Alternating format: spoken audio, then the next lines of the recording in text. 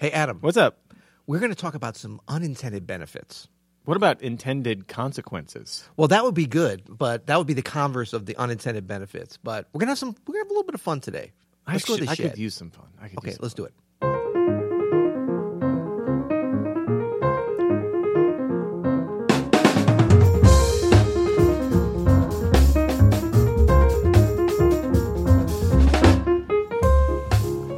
I'm Adam Menace. And I'm Peter Martin. And you're listening to the You'll Hear podcast. Real talk from two players. That's a new one for you. Wait, what? Real talk from two players. Yes, because that's what we do here. This is real talk. This is We're real players. talk, man. Yeah. Forget about jazz, pianists, musicians, and all that. We're hold on. players. No, I have a couple questions. Okay. So real talk, does that mean we're talking about anything for real? Well, we're talking about a specific subject as we do. We're very good at staying on script. We're also very good at leaving the script, even burning the script, crumpling the script. We are known to shredding burn. the script, Yeah. hiding the script. No, actually, this is a very, I think, intentional episode today. But we like to keep it real here. We do. We don't just like take the stuff and regurgitate it. So, you know, it's new year, new me, new you, new podcast. So we're going to... No, we're anti-New Year, new me. Oh, that's right. That's right. Yeah. No, but I like to try out the different slogans. We all know. We all know the slogan. We'll see how it goes. Let us know in the comments. If you're not on the YouTube, that's fine. But go over there to leave a comment. I have one more question. Yes. What is the slogan again? Real talk from two players. Oh, did you write it down? Okay. I wrote it down. Look, you want to see how I spelled it? Okay, it is players with a Y-A, players. not an right. ER. Because we're piano players, right? Real talk from two players. What is it? I'm not a player. I just crush a lot. That's how I feel sometimes Exactly. about the piano. Yeah. Exactly. No, I'm excited about today's episode, man. You've been doing this 30-day challenge. Yes. And it's been a 30-day practice challenge. It's a 30-day practice challenge. You did this right before the pandemic, from what I remember. We were in Yes. New Orleans. I remember you just like trying to find pianos in the hotel in New Orleans at the Gen Conference, trying to keep your 30-day challenge going. Yep. And that was really great. What was that one? Was that a similar thing? It was the same. Well, it was the same concept, same guardrails, same kind of construct, which was break it down. Practicing something, anything. Well, I would give that to folks as a suggested thing. But you would practice that phrase or that scale or that line in all 12 keys every day. Yeah. And this year, there's been a little bit of confusion because some folks are like, oh, wait, do I practice that each day in a different key? Well, that would be nice, right? Yeah. But it's not that easy. But it's not that hard easy. I kind of vary it. But basically, I'll give a phrase like I think today is, maybe don't play it sloppy like I just did. Did you hear that? I did. So the thing is 1, 2, 3, 4. So we're kind of thinking about, of course, that's in C major, right? And then you would go through on this one. Yeah, it starts on the 5.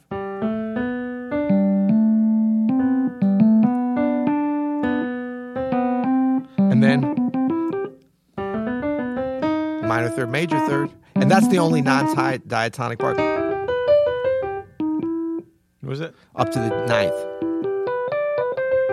Yep.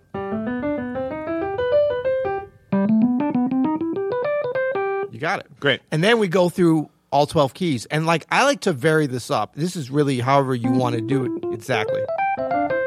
Perfect 4. I don't know. For this one, it just seems natural to kind of go circle of fourths. Yeah. Cycle of fourths? Well, circle of fourths. It's because you're starting on the 5th. So when you start... when you're in the key of C and then you want to go up a 4th, you start from the key that you're coming from. The right? 5 becomes C, right? The 5 becomes the 1 becomes the 5. I love that, just that minor third in there. There's that one little note makes a huge difference. Yeah.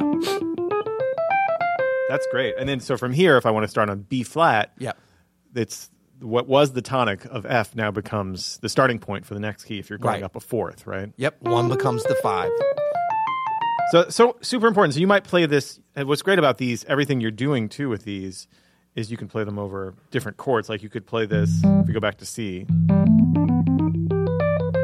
you could play it over C major. Yep. You could also play it over the relative minor, A minor. Yeah. It'll work on like an A minor 7.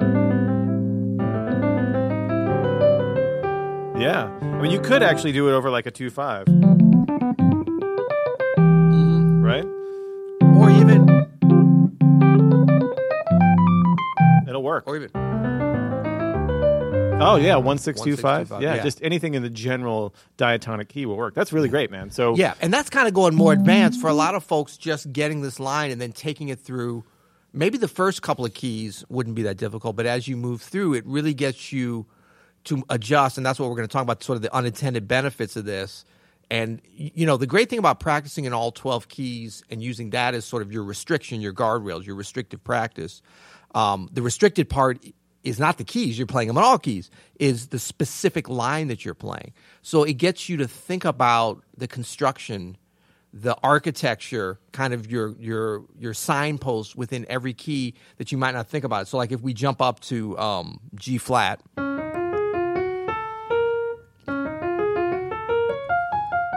there's a couple things that we're still thinking about. What is the 5? Right. Up to that 7 to the 9th, and then that minor third, major third. Everything's the same, but yeah, that's tough fingering wise. Fingering, definitely one of the unintended benefits. Yeah, for sure. Yeah, so let's maybe talk about. So we should break down the architecture of this line and kind of demonstrate how you can do that with any line. Yeah, but let's talk about the unintended benefits of putting something in 12 keys. I would say, first of all, what are the intended benefits? The intended benefits are that you practice in keys that you might not be familiar with. So like G flat, right? It's very rare that you might play something in a bebop context like this line, I would say has, notes of that, you would be playing a 1 6 2 5 or rhythm changes in G flat, right? Or a blues in G flat. That's not something that you would really do very often. So an intended consequence of practicing everything in 12 keys is that, yes, you're more familiar with G flat. I think that's definitely one of them. The other one would be, the act of like transposition, you could say, you know what I mean? But what would be the unintended benefits of doing this? Like, what is something that people are getting that they might not realize they're getting? Yeah, well, so you hit on one of them, fingering, certainly for pianists, but I would say for every instrument that does bass, guitar, trumpet, there's like you're having to navigate the same line, and you could think, okay, well, you just adjust for that. But if you're thinking about it, I try to place these every day in the context of some kind of feel and groove. So the idea is like 1, 2, a 1, 2, 3, 4. So we're starting in C. Yeah. But you're sort of getting what the phrasing, that sort of bebop phrasing. So the challenge with the fingering becomes not just how do you get through the line, and you can certainly can and should slow these down to wherever you can execute them, but it's not just being able to play the notes. At first it will be, but it's also about being able to play.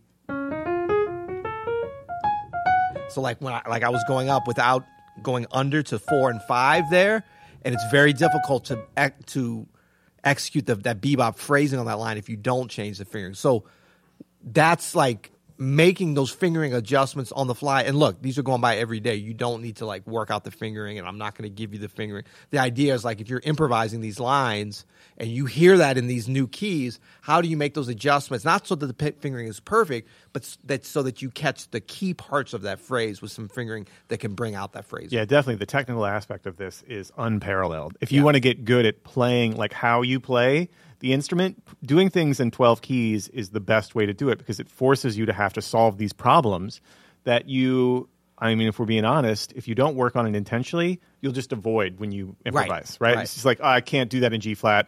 I don't need to know how to do that. Or I'm too scared to attempt it because I'm on stage or whatever. Like this forces you to solve technical problems that need solving. You also mentioned like hearing it, and I would say that's probably one of the biggest unintended benefits is that it's ear training because because we're not transposing, you don't want to think like up a fourth, right? No.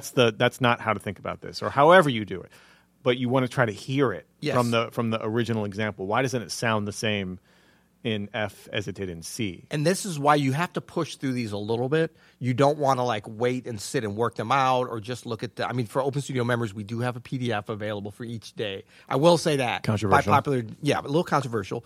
But no, it's super helpful, especially if you don't have a lot of time on these. But if you have time, the best way is to push through a little bit ahead of your comfort zone so that you should be making, and this is the way I practice. This comes out of like still the way that I practice. So I know this from personal experience, and I know how much it's helped me.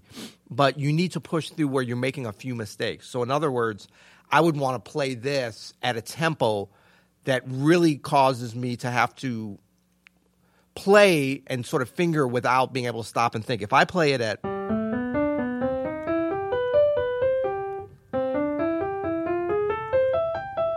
first of all, I'm not really playing with a groove or a kind of feel that I want to do it. And I'm also playing it slow enough that I know I can pretty much,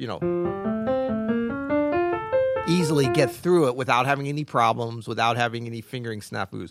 But the way I practice this would be, and actually I do this for a little more challenge. Sometimes I just go left hand. Yeah. That was kind of a funky left hand finger, if you could see that. And then but I wouldn't sit on that too much. Then I'm going right into.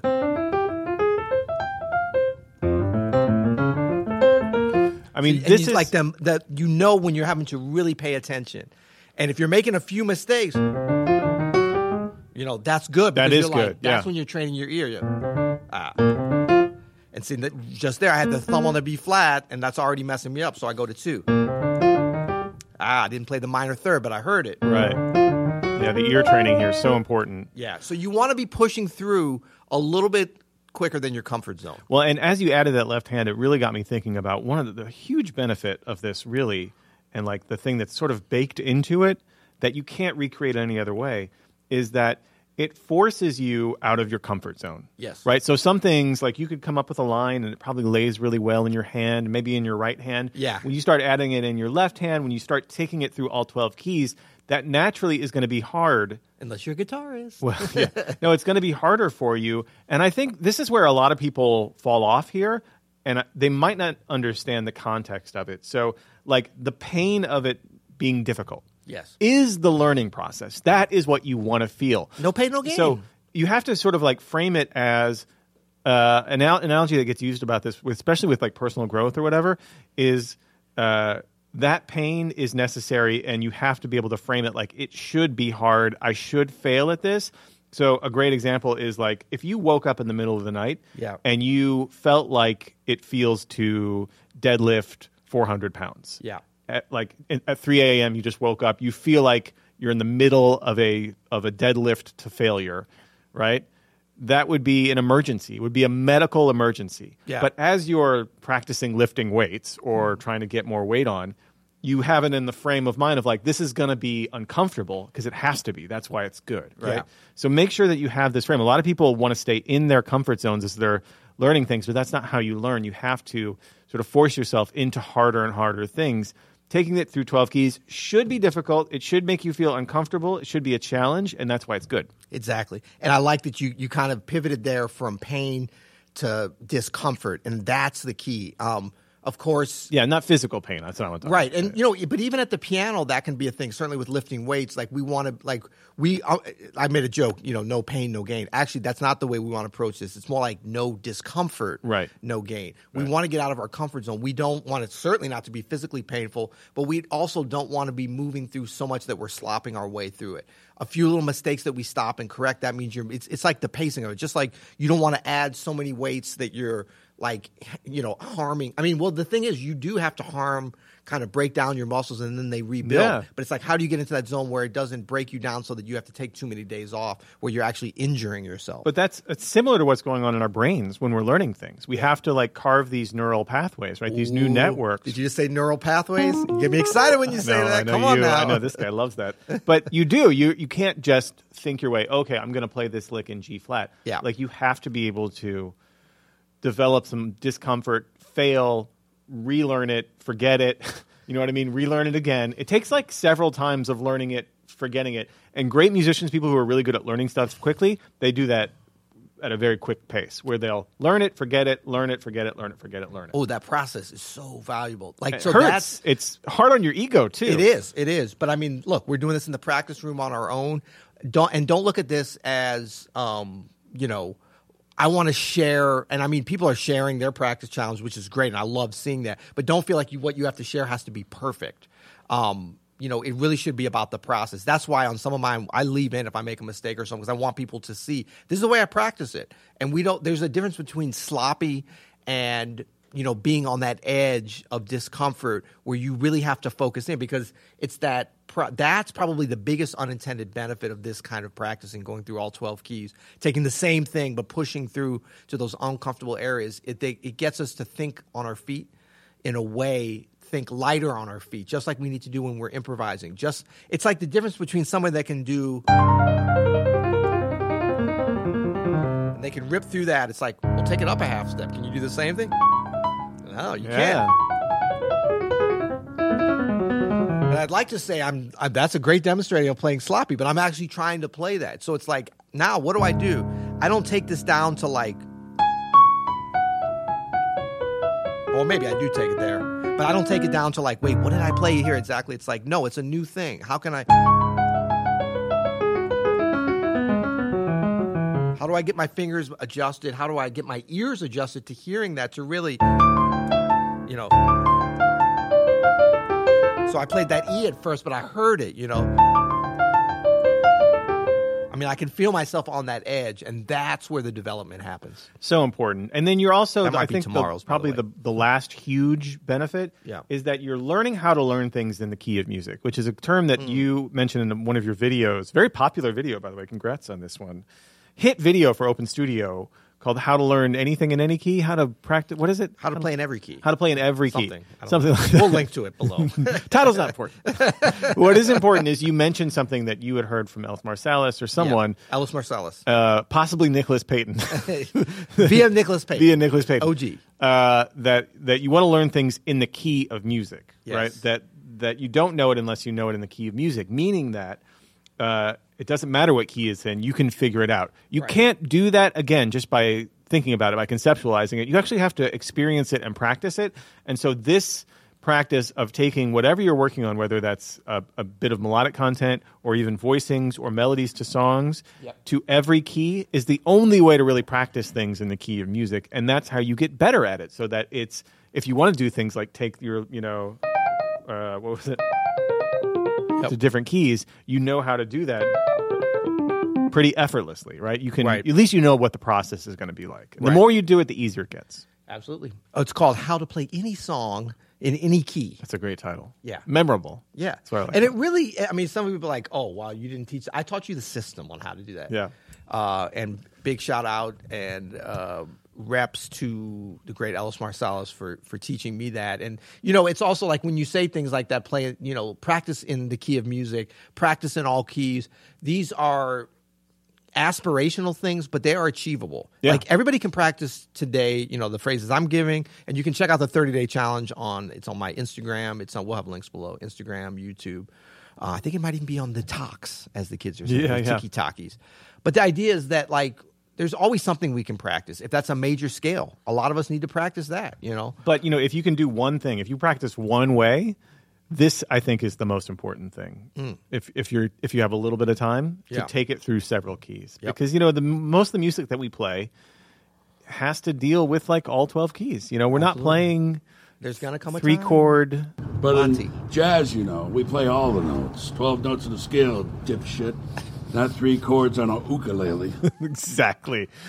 John Goodman, is that a new button you have there? That's a new button, I know. Okay, folks, it's a little aggressive. You're going to hear a lot of this. Excuse the foul language. Hide your children, hide your wife. We got Adam Mann's got a new button. Maybe we should beep that at some point. But it's from a great film called. Wait, play it one more time. Wait, say where it's from. But in jazz, It's from Inside Llewyn Davis, the Coen Brothers film. John Goodman plays a jazz musician. It's about a folk musician, and John Goodman plays a pretty horrible person who happens to be a jazz musician. Play it again. I think I have a way we can beep it out. Jazz, we play all the notes. 12 notes of the scale, dipshit. Not 3 chords on a ukulele. Is that your beep?